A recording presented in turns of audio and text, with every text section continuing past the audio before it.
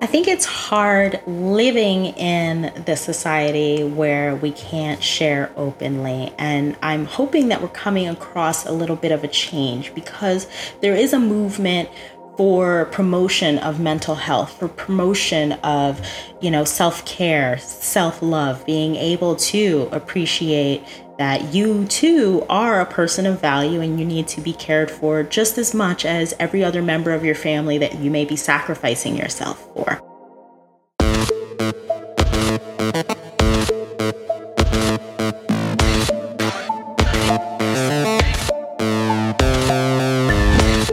Welcome to The Change, where we share stories and inspiration from business leaders and people making positive work-life changes. I'm your host, Adam Baru. The challenges that parents have faced the past couple of years has been tremendous. During the early months of the pandemic, many parents were forced, literally overnight, into essentially becoming teachers as their kids' education went remote. On top of that, many parents still had jobs that required their attention. With the loss of sleep, dealing with laundry and cooking and making sure the bills get paid, it's no joke that parenthood is the hardest job one will ever have. The workplace has historically not been a great environment for people to share with their coworkers about personal challenges. This can leave parents feeling isolated, burned out, and suffering a level of anxiety they've had to keep private. Here to talk about parenthood, how to get better sleep, eliminate burnout, and execute goals is Carice Laguerre, a myofunctional therapist based in West Palm Beach, Florida. Carice, welcome to The Change. Thank you for having me. I'm excited to be here. Yeah, thanks for joining us today. So I'd like to start with your background because I think how you grew up kind of plays a part in the work that you do today. So let's start there. Let's start with you telling us about where you grew up, what your childhood was like, and that sort of thing.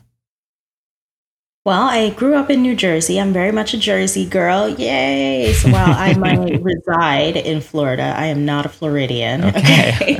So my upbringing in New Jersey was very interesting. I was raised by immigrant parents from the Caribbean, and it was a very strict household and a lot of structure and a very big emphasis on education and learning. So I was always pushed from when I was young to always try to learn more, know more. And so as I progressed and eventually became a registered dental hygienist, I found myself seeking out more information as I started to learn of the ways that medicine and dentistry kind of overlap. Right. So I was working for a pediatric dentist who was very much entwined in airway dentistry. And she was able to put together a lot of pieces for me, for my children, because I'm a mom of 4. And my children had a lot of things that I feel like we don't talk about as parents. Right. So we're going through the world and people ask, how's everything? Or how are the children? And you give your highlight reel. You're like, it's great. This one's in soccer, that one's in ballet. We've got such and such going on. But you don't really talk about all the stuff that's underlying there. And so that's some of the stuff that I was keeping to myself, that my son was struggling with ADHD and behavioral and impulse control issues. My daughter had every sleep issue under the sun. My little 2 had a lot of upper respiratory infections, constant ear and throat infections. And it just seemed like we were never really at a great state of health. Yeah. And once this pediatric dentist kind of put things together for me, that a lot of that was all intertwined in the way that they were either using their mouths or breathing, I dove deep and I dove hard, and I'm constantly learning again and again because I want to make an impact like I've been able to make in my own home, but I would love to make that for others as well. Yeah. All right. Let's. I want to keep you back in your, I guess, late teen years. I came across. You have a book called Accomplished: How to Sleep Better, Eliminate Burnout, and Execute Goals, and I'd like to read an excerpt from that book, if I may. At 18 years old, I was naive and pregnant. My mother took that 9-month gestational period to remind me daily of my naivete and the gravity of the situation. This grounded me firmly in my independence. Once my son was born, I was his sole caretaker. We co-slept, and it took almost 3 weeks before I relented and asked for help so I could shower. Not the freshest or happiest moments of my life, but certainly the pivotal point. So can you tell us what that was like, being a teenager and being pregnant, and what that dynamic was like in your family and for you? Well, first of all, I don't think I knew at the time how naive I was, but definitely as an adult reflecting back on it, and that son now is 18 himself. And so, it's like, yeah, there's a lot of naivety there. But that time period for me was really just a buckle down. I have to focus. Like, this is a consequence that I have to be fully accountable for, right? And how am I going to juggle all these things? Because I was still trying to maintain school at that point in time and figuring that I could, yes, go to college and I can do all these things, right? So how do you juggle these things? How do you get to a point where you feel like you're getting everything done? Why is it that it took me so long to be able to just take a shower? Yeah. That in itself is... It's a thing that I desperately wanted to overcome. I had to figure out, how is it that there are mothers all over this world, and some of them are single, or, even if it's fathers, and some of them are single and they're doing this on their own. How do you get everything done during the day? Yeah. Because this is a giant struggle that all parents have to go through. Even if you're with someone and you're co-parenting, or, you're in a 2-parent household, it's a struggle. So. Yeah, absolutely. I have 4 kids, and, I'm definitely, as the father figure, I'm not here to mansplain, but I have definitely what I witnessed with my wife, with our now 6.5-year-old. So this was my wife's first child, and, I just remember how tough it was in the beginning. It didn't help that I was working at a job that required me to take the train at 6 a.m, 2 hours away, and then, get back at 7:30 at night. But I remember when I would get back, my wife would tell me how she hadn't been able to take a shower. Simple things like just even going to the bathroom. And I'm just, so grateful and thankful for moms out there. I think it's something that's not really talked about that much. I mean, between moms possibly, but, I think moms kind of go under the radar, kind of suffering with, just the challenge to just get their own basic needs met, like simple things like eating and going to the bathroom. It's something we don't really, think about. But, when you have a little baby who is, needing you every second of the day, it's so hard to think that those basic needs are really a difficult thing to have met.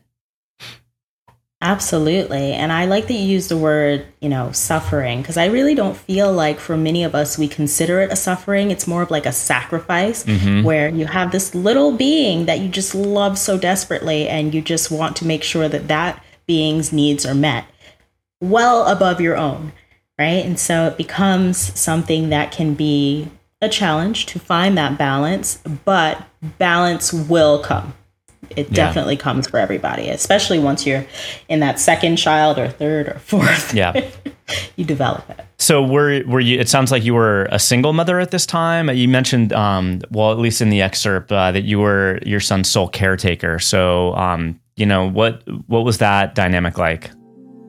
I was definitely a single mother at that time, and it was very difficult. I thought it would be, I had this dream in my head, right, as I'm pregnant at 18, and I really thought that, I would have just this beautiful child that's going to eat and sleep and poop. Like, I didn't factor in crying. I didn't factor in getting sick at all. I didn't factor in maybe not sleeping as much, right? I had this beautiful imagery, and when it didn't come to fruition, it's like, all right, well, we just gotta make do with what we do have. What we do have is a beautiful child that is, crying and colicky and sick and whatever.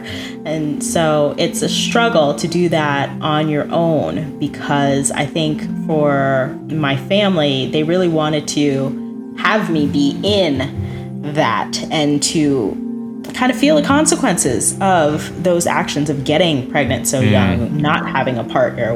What does that really look like?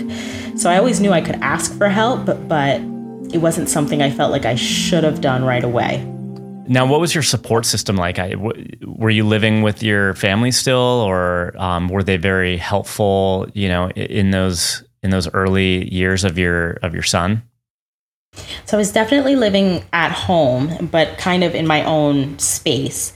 And so with him, I had him in a way separate from everybody, but there was no point where I couldn't just, go through the main door and just be with everybody, right? I just made that decision. And it wasn't like, people neglected to check in on me. I definitely had a support system that I knew I could reach out to. Yeah. It was just the weight of that pregnancy and the way how, like I said, my mom always wanted me to know, this was a really big thing that you did and you have no idea what you're getting yourself into. It's almost like, I can do this. Sure. So you kind of buckle down and you do what you have to. But they weren't not there. It was just a choice. Yeah. And so let's talk about your journey a little bit. So you were 18 and you had this child.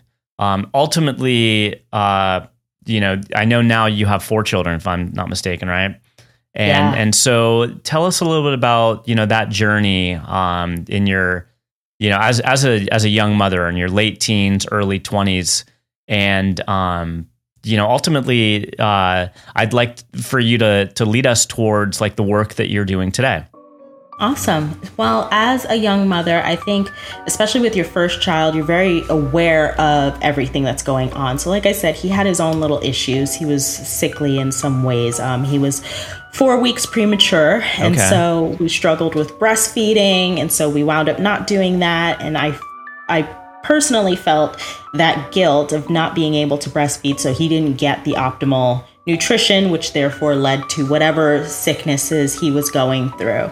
Right. And so that kind of weighed on me. So as that early experience with that child, I wanted to do better with the next one. Right. So the next one wound up to be more of a crier and a decent, she wasn't great at it, but a decent breastfeeder. So I was like, okay, we should be a lot better and we shouldn't have as much sickness and illness and whatever. But she wound up having a lot of her own issues, especially around sleep. So she would hardly ever sleep. And that was something that, never got better.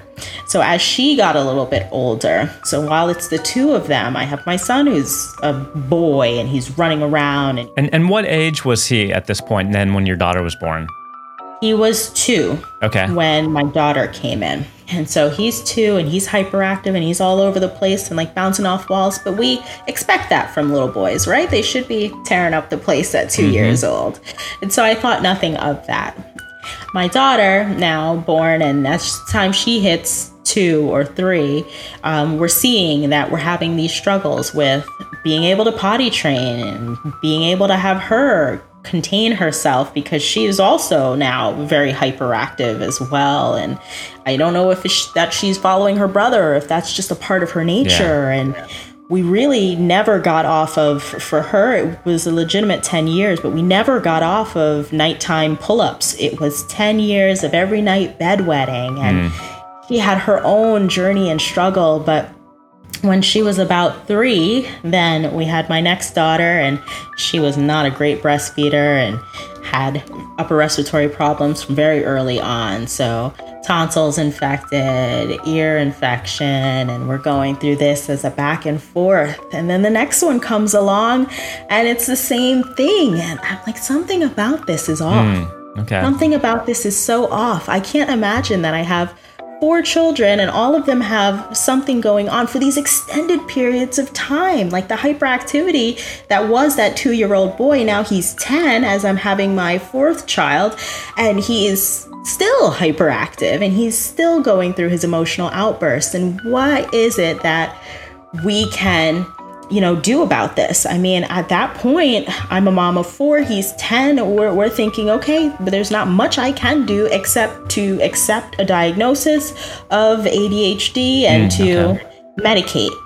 But the medications actually didn't do much for us. And the waiting it out for my daughter and her sleep issues didn't help either. It was like nothing was bringing us to a sort of resolve. And it was really in me winding up working for that pediatric dentist by that time, around that same time frame, where my 4th one is still very young, that I started to put these pieces together. Like, oh, a lot of these sleep issues can cause what is manifesting in my son as ADHD, or these sleep issues are contributing to what's going on with my daughter and why she can't really contain herself. She can't really focus and get herself together, or what's going on with these upper respiratory things with my younger 2. These are all connected as well. 1, to sleep, but 2, also to just the way that they're using their mouths. They did a lot of mouth breathing. All of these kids did a lot of mouth breathing. And I had no idea, even going to a top university for my dental hygiene education. I went to University of Medicine and Dentistry in New Jersey. I had no idea, going to a university where I had daily interaction with the dental school, with the dental students, with the faculty, daily interactions, not once was mouth breathing ever impacted as something we should be looking for as dental professionals. And so learning that and the connections to sleep has been profound. Yeah. So let's stay there. Let's dive in a little bit further with the pediatric dentist that you mentioned, and kind of when your eyes opened to, really perhaps what was causing their sleep issues. What was that revelation like, and how was that presented from that pediatric dentist? So she was very passionate, and I loved her passion, and I would go with her to many different courses, and I would learn this stuff, and I would take it all in, and I'd read more about it. But it didn't click for me until I really got another person to see it from this perspective. So my second daughter, but my 3rd child, the one who had the upper respiratory issues, I took her at the behest of that pediatric dentist. I took her to see another myofunctional therapist at that time.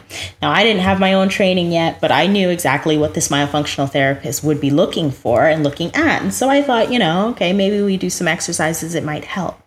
Well, this myofunctional therapist, where we had an 1.5 hour appointment for an evaluation, she had us finished in, I think, 7 minutes. It must have been like a record or something, because she looked at her, she asked her to do 2 different things, and she said, this child cannot breathe, she needs help, and she needed surgery like yesterday. Wow. Okay. And so she sent me off.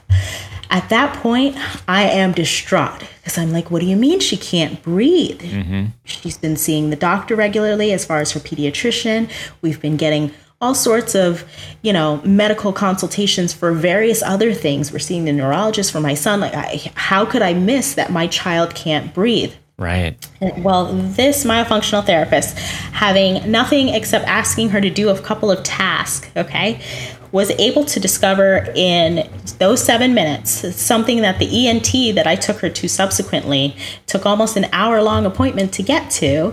And when he finally scoped her, he said, oh, well, she's got a deviated septum, and her adenoids are completely blocking one nostril. So the one where it's deviated, she's got like a little 10 to 20% window where she can get air through. But the rest of her nose, the complete other nostril, and the rest of that one nostril completely obstructed. She literally could not breathe. Wow, that's amazing. So that was the turning point for me, where I was like, how could I miss that? How is this happening in my home? Somebody else was able to look at her for 7 minutes and discover in that amount of time that this child is suffering. I need to do something. I have to intervene now. Yeah. What exactly is myofunctional therapy? Myofunctional therapy, in its easiest to understand form, is essentially like having a personal trainer for all the muscles of the face. Okay. And I would say, honestly, we're going the muscles below the eyes, but above the shoulders. Okay. And why is that important? Because it really helps to establish the foundation of strength for those muscles. We get to proper patterning of those muscles and how you're using them, which is going to help facilitate better breathing, development in children, swallowing, digestion, and it's definitely going to help them overall with their sleep. Yeah, for sure. And so let's bring it back to your daughter. So she was diagnosed by the myofunctional therapist in 7 minutes, like you said. So what was the work like, or how was her breathing improved? So it was a combination of things, right? So this ENT that I saw that said, oh, she really just can't breathe. She has this narrow passageway, who said, okay, let's take a softer approach. Let's not go into surgery right away. And, because that's the thing. You can have your adenoids removed, have tonsils removed. He said, let's not go into that right away.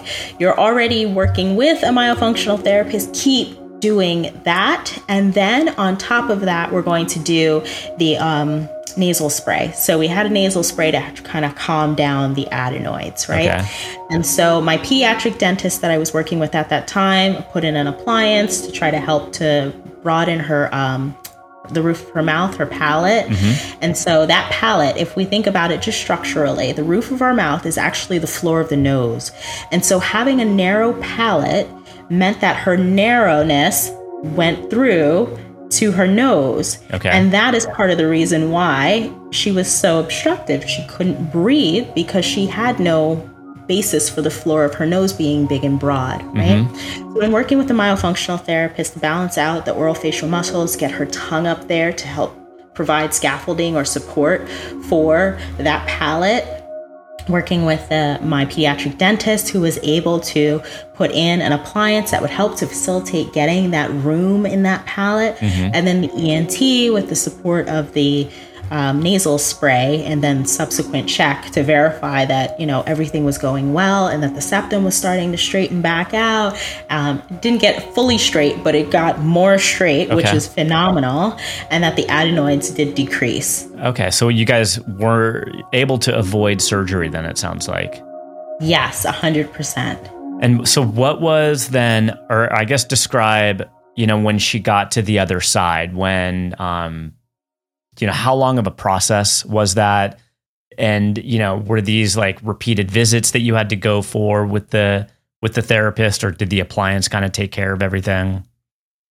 So myofunctional therapy helps to support all of the other things that you're doing, right? So can you imagine if you are working in a marathon, right? You're running a marathon and you're trying to do it as a 3-legged race. And imagine if you practiced and you worked so hard to get to that marathon. You've been training for it. And then you're tied to somebody who hasn't trained, and they're kind of dragging you behind.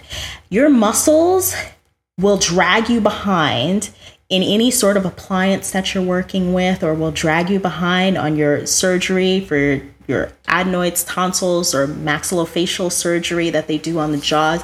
Your muscles will drag you behind in your recovery and your being able to function appropriately if they're not working how they should, right? Mm-hmm. So I'd really like to liken it to personal training, because we're working on muscles. And so you're seeing that myofunctional therapist frequently, once a week, sometimes twice a week.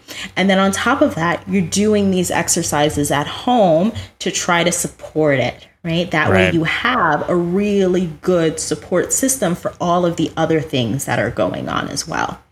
So for people that are listening and perhaps dealing with this with their own children, what was that total time frame like between when you first saw the therapist and your daughter was diagnosed with this breathing condition until you got to a point where you're like, you know what, it's really working? Like her sleep is improving. We can tell her breath is a lot better. She's breathing through her nose. Like, what was that timeline like? Was that 6 months, a year? The beauty of children is that it's usually faster. So for her, I would say we did myofunctional therapy for about 5 or 6 months. And then we had the appliance in for, I want to say, almost a year. Okay. And then at that point, the ENT was well out of the equation because they don't want you on the nasal sprays or the steroid sprays for any more than, around 30 days. So the ENT, after about 2 or 3 months, was out of the picture. But okay. Yeah. And so, describe how she is today. Like, what normal breathing, great sleep. She is a phenomenal breather. She has a big, broad dental arch. She does not need braces. She wound up avoiding braces totally, even though her canine teeth, which people might know as like those fang teeth, the pointy ones, those were completely blocked. She was so narrow that they couldn't come out. And so by intervening a little early, around age 7, we were able to get her that enough width. That way we were able to get all the teeth to come down, ideally. So she never needed braces. She sleeps beautifully. She is a wonderful student. She's got a great attention span. She's a totally different person. I like to say that, honestly, with all of my children, I wound up meeting them for the first time at the conclusion of all of their stuff, because the person that you know right now as your child is not who they actually are once they are fully rested and able to breathe.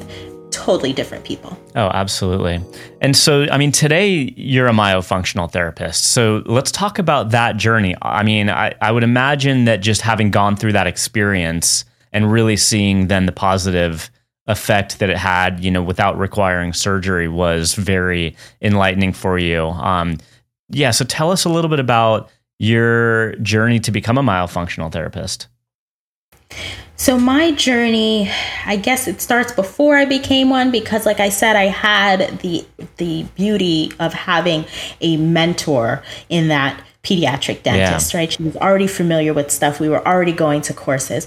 But once I started seeing it and what was happening in my home and the blossoming of my children, that's when I dove into courses very heavily. My first course was then followed up the next weekend with another course. And then the weekend after that, I took a whole nother course.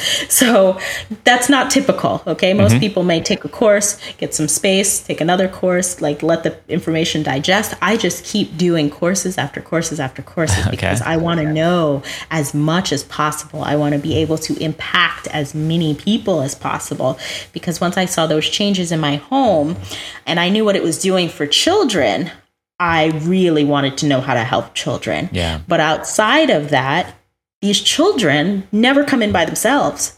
They come in with a family. They come in with parents. They come in with guardians. They come in with people who are their loved ones who also find, oh, you know what? I had this issue as a child. Or, I still have problems with my sleep. Or what is it that I can do about that? So it's been a lot of educational coursework, probably over 150 continuing education hours so far, and still going.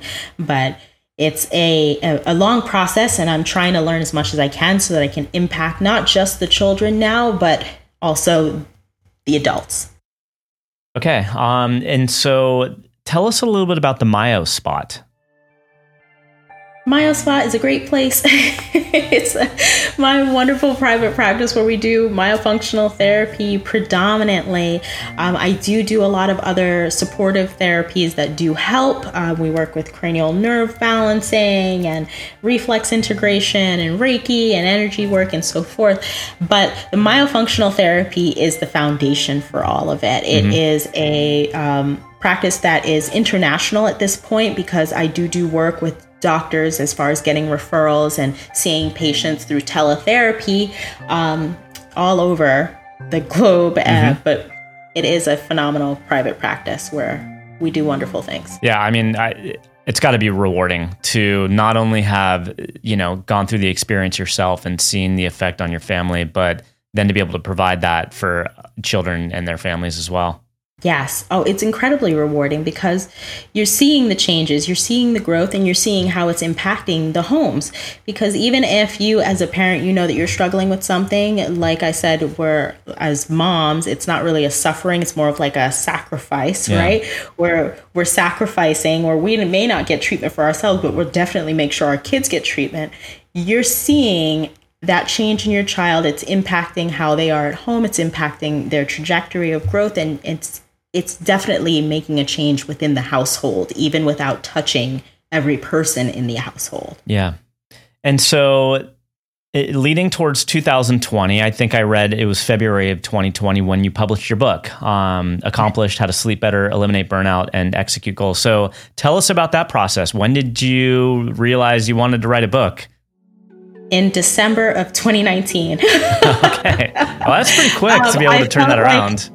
It was a huge turnaround because, you know what, I'm telling you, this is a true passion project of mine. I really felt like there's not enough.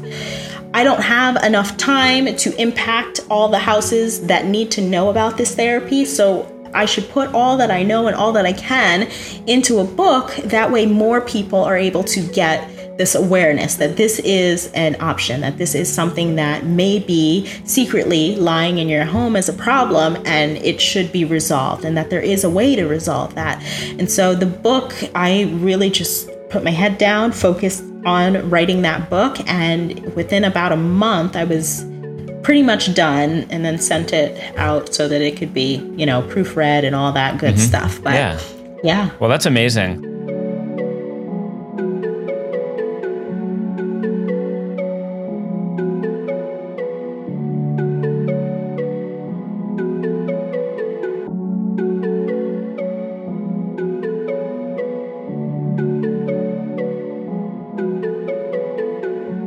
When we come back, Carissa and I will discuss the isolation struggling parents face when they have to hide their challenges within the workplace. Stay with us. I'm Adam Baru, and you're listening to The Change from EIQ Media.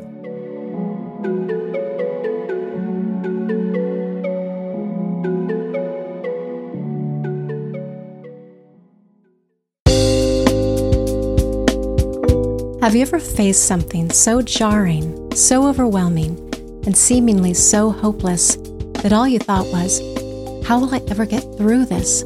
Hi, this is Kristen Taylor, host of How I Made It Through, my new podcast that shares stories of ordinary people who've navigated some not-so-ordinary circumstances. When life throws heavy blows, we only truly make it through when we are truly willing to go through all of it, feeling it and being transformed by it. The stories shared will enthrall and inspire you. They may even provide the roadmap you've been searching for.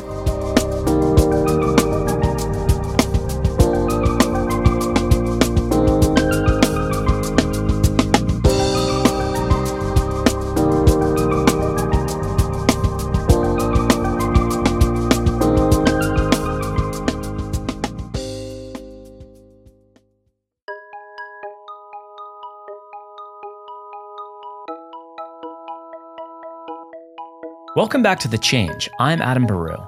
We were discussing the journey Carissa took as she decided to write her book, Accomplished. So I want to shift gears a little bit. I'm going to stay on the topic of the book.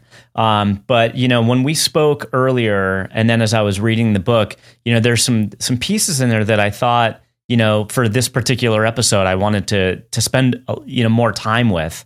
And we touched on it earlier. It really just has to do with how parents struggle, through, with everything that they're going through, raising their kids, sacrificing sleep, while they're supporting their children. And so I'd like to read another excerpt from your book. Now a mother of 4, I struggled with many things in my household, as many others do. However, some carry that in a more personal and private way. During playdates and casual conversation, we omit the persistent bedwetting and night terrors of your 10-year-old, the never-ending antibiotics that are dispensed daily to children that never really get well, or the ADHD that has your youngest child failing middle school. That does not fit into the current social models of today. We share photos and happy quotes to let the world know we are okay, even though we may not truly be. So when I read that, it really resonated with me. Again, in my experience, I'm looking at, my lens as a father. And it's definitely different between father and mother, but I think in some regard, it's a shared experience. I mentioned I'm a father of 4. My kids age from 22 is my oldest, and my youngest is 2. And I have 2 girls, 2 boys. Interestingly, my 2 daughters great sleepers, always were. I don't know about my 22-year-old today, but my 6.5-year-old, I mean, she is just a phenomenal sleeper. But my two sons, I don't remember so much with my older son, who's now 19, but I know that he did have sleeping issues, and very much it's something that we experience with my 2-year-old. He's getting better, but he likes to get up at 4:45, 5:15 in the morning, like he did today. And, fortunately now he is pretty much sleeping through the night, but for his first 2 years, and I talk about this a lot on my podcast, and my experience, due to a number of circumstances, but I was having a lot of growing anxiety attacks, like just the way that they would happen more frequently with me. And I don't know, for whatever reason, it took me a long time to figure out really where that, how I can address that. And, part of it was that my, now 2-year-old, so he was like probably under 1 at the time, but he was waking up like 5, 6, 7 times a night.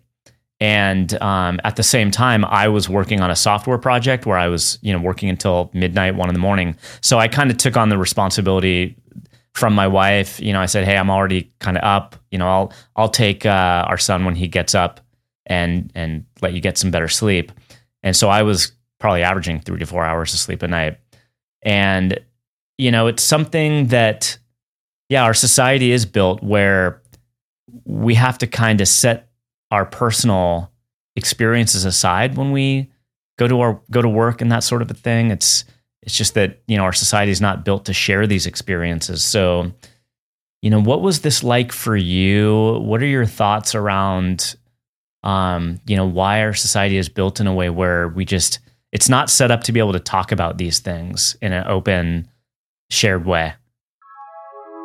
I think it's hard living in this society where we can't share openly. And I'm hoping that we're coming across a little bit of a change, because there is a movement for promotion of mental health, for promotion of, self-care, self-love, being able to appreciate that you too are a person of value and you need to be cared for just as much as every other member of your family that you may be sacrificing yourself for. I think for me, as a person living it and experiencing it, it's almost scary and shameful all at the same time. It's scary because there's nothing that's out there as an open example of things do get better, because nobody's sharing that they're even experiencing it. So How do you know things are going to get better? But it's also shameful because you feel like, well, nobody else is going through it. So what am I doing wrong that my children are suffering like this, right? And so it's a problem, but I'm hoping that we're coming up on the other side. Yeah. I think that social media always has, its pros and its cons, just everything else. And I think the beauty of sharing images and being able to share the good and the happy times is a phenomenal thing that has promoted the society to, share your wins. However, it also encourages us to hide those losses and to hide anything that might be negative, because you don't want to put that out there on front.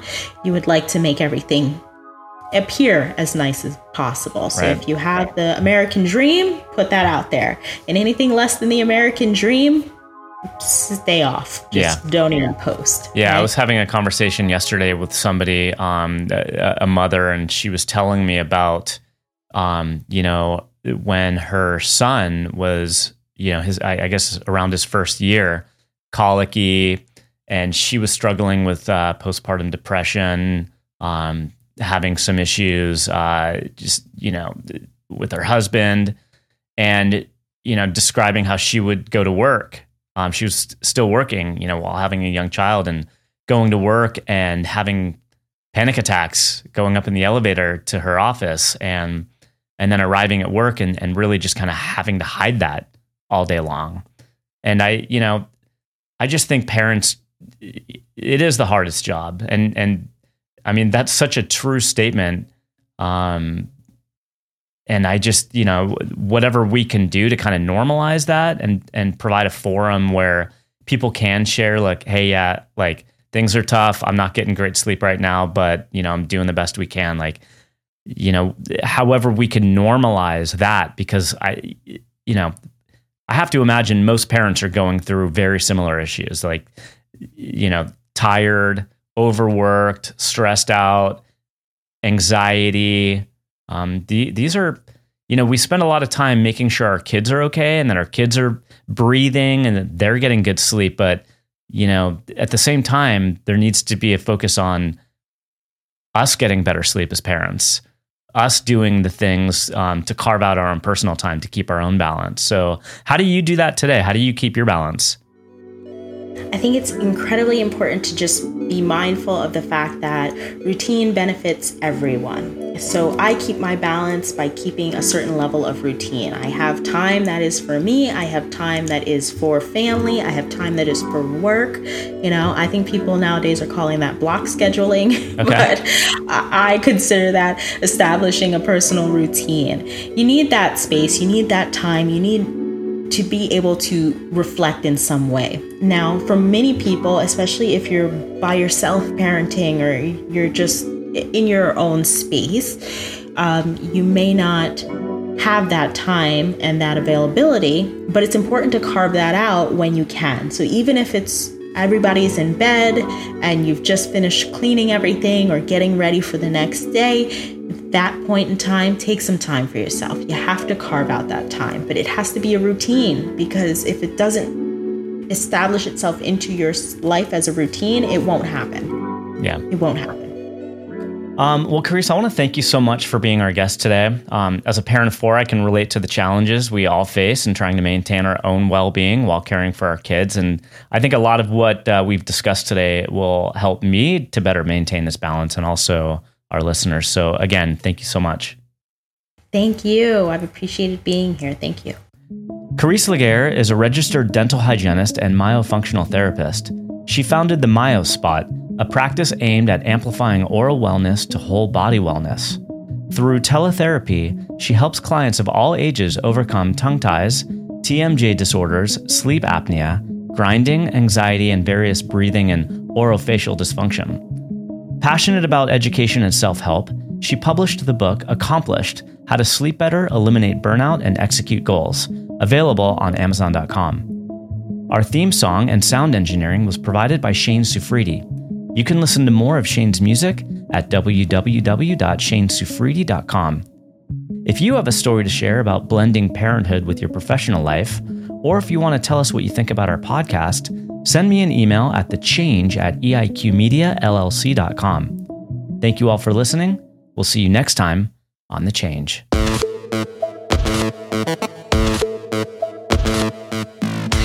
The Change is produced and distributed by EIQ Media, LLC. Elevate your emotional IQ with podcasts and content focused on leadership, mental health, entrepreneurship, and more.